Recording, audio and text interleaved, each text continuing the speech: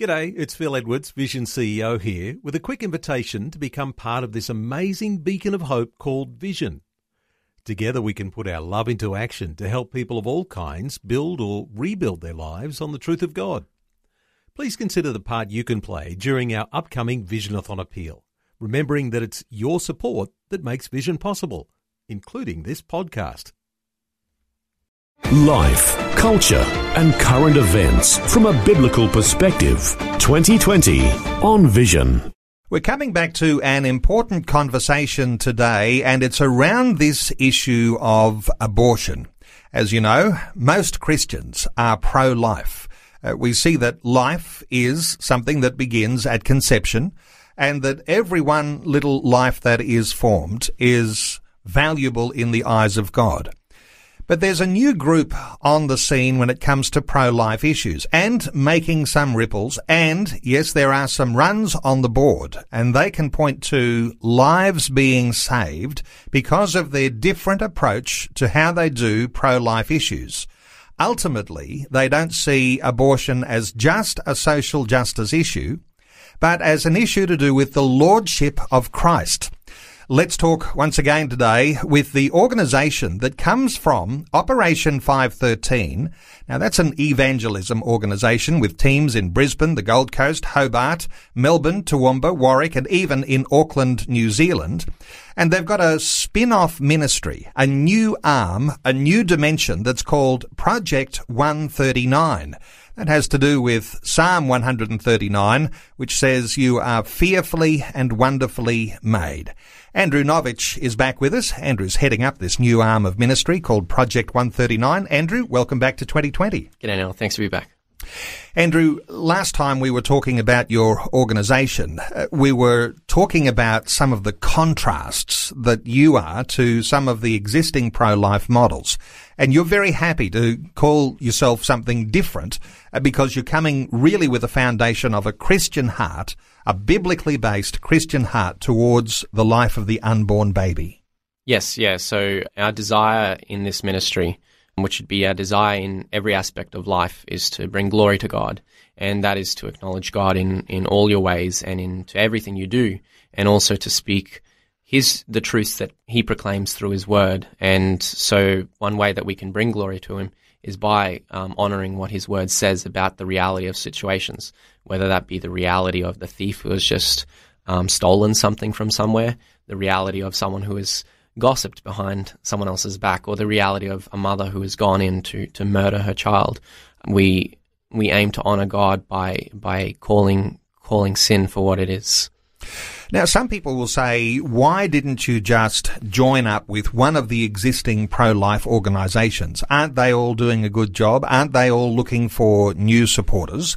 Because you've got this sort of different dimension, this evangelism dimension to what you do, does it mean that you're not quite as compatible with some of the other organisations? Yeah, so one of the principal differences is that these organisations are by nature secular. And so while many will be comprised of Christians, it's not all Christians. And when it comes to Christian ministry, it's Christ who's building his church, and he builds his church in the way he desires.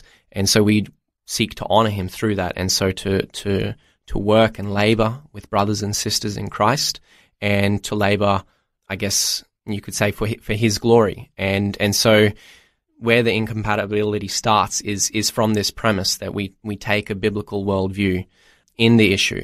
And so I guess then the second issue that shows the contrast between ourselves is that we don't see this simply as a social justice issue, that murdering is wrong. We also see it as a lordship of Christ issue, not only as the problem, but as the solution, because Christ says that it's out of the heart that comes murder, envy, slander, gossip, lust, adultery, all of these kind of things.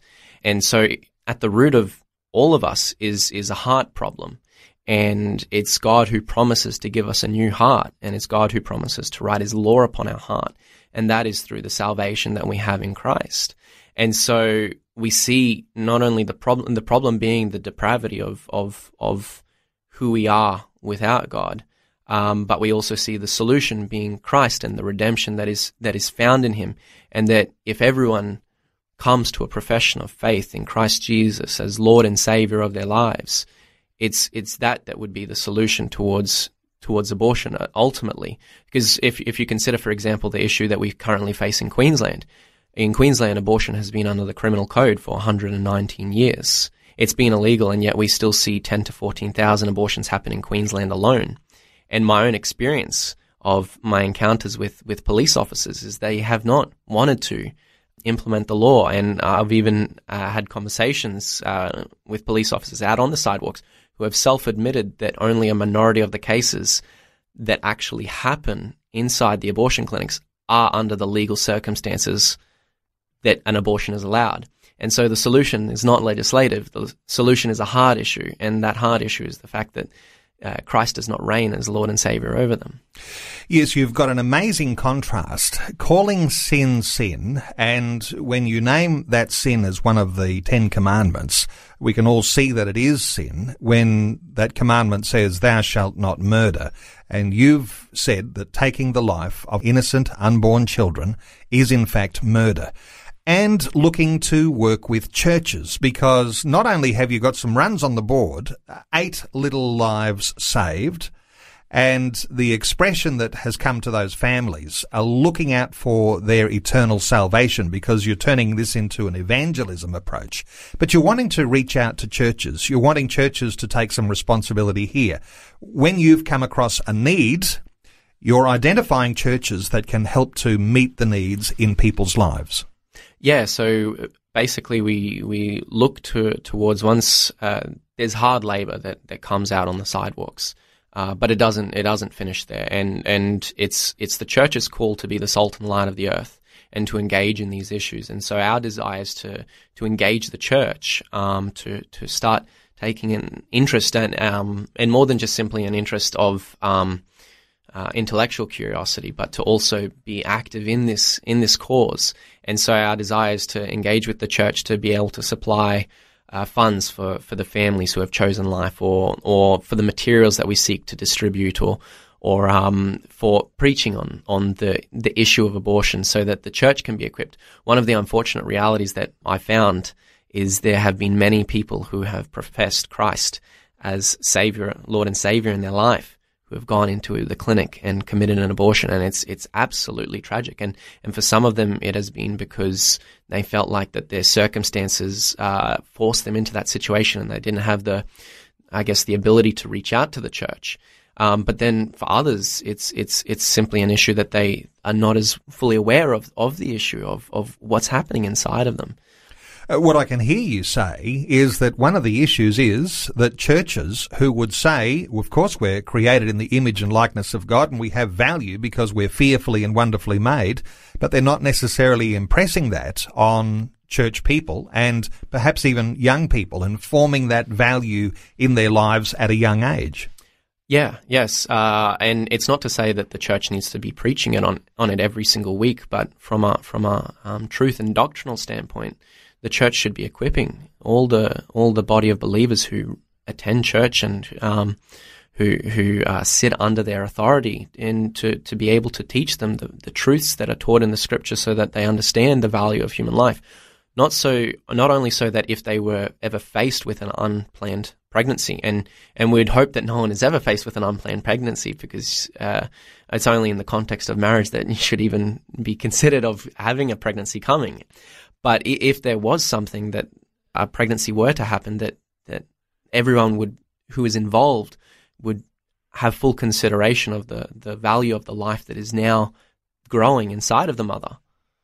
Interesting, isn't it, that in the real world, people will always make mistakes. And when mistakes are made, how we treat those mistakes is going to be important. We want to be able to treat those mistakes with compassion, and yet sometimes we're compelled to be able to actually speak the truth. Now, when you speak the truth, you either run the risk of offending people, or the motivation of your heart is that you'll actually bring hope in the dreadful and even, as you say, tragic circumstances that people find their way into. But let's pick up on that word hope for a moment, because if you bring the evangelism message to a pro-life type of stance that you have, hope is what you're trying to bring into the circumstances when people are faced with this dreadful decision about having an abortion. Yeah, well, I mean, if you consider it's in 1 Corinthians 15, Paul talks about the gospel, and he says that if Christ was not raised, then your faith is futile and you remain condemned in your sins. And so without Christ, there is ultimately no hope in any kind of situation. And it's only through the resurrection that we have this blessed hope that all the pains and sadness of this life will be rid, and that we can experience heaven with Christ in eternity. But then there's also the aspect about, well, what about the hope on this earth?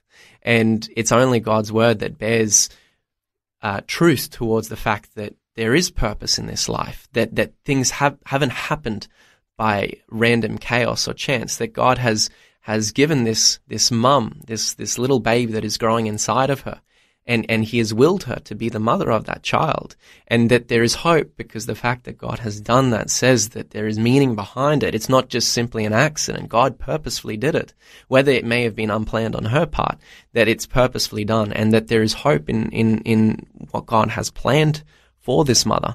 And so it's only by bringing God's word into the conversation that we can even remotely offer hope in a circumstance of just a basic pregnancy.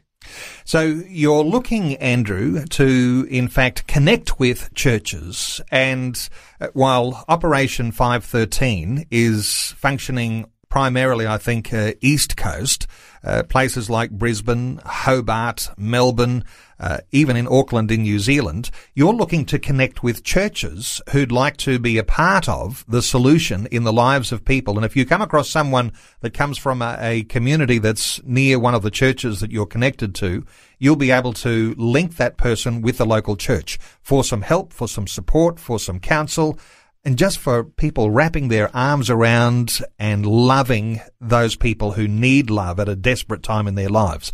What would you like to see with churches to connect with you? Oh, if just to reach out to us would be wonderful, and to see what they can do and how they may be able to link with Project 139 in the equipping of saints. Our desire is not just to be a place that takes people in, but sends people out, and sends people out so that you see less and less of this.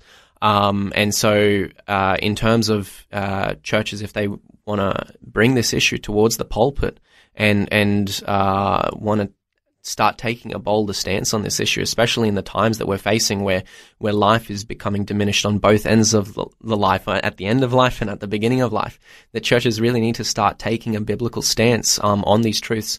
So to reach out to us and to see how we can partner up. You know, we take a very strong position that it is through the local church that God primarily takes care of his people, that he advances his gospel, and that he reveals his glory. And so it's through the local church that he accomplishes this and builds his church. And so if there's anything that we can work together for in terms of providing training or materials or resources, that would be fantastic. Well, let me point listeners to the website, operation513.com. And there is a Facebook page for Project 139. It's facebook.com/Project 139AU. Now, Project 139, Andrew Novich is the leader of that. And so Project 139AU, that's where you can find them on Facebook. And I'm sure, Andrew, you'd like a few new friends. Andrew, thanks so much for taking some time today to share your thoughts and your heart with us on 2020. Thanks so much, Neil. Before you go, thanks for listening. There's lots more great audio on demand, or you can listen to us live at visionradio.org.au. And remember, Vision is listener supported. Your donation, large or small, will help us continue connecting faith to life for hundreds of thousands of people across Australia and around the world. Learn more or donate today at visionradio.org.au.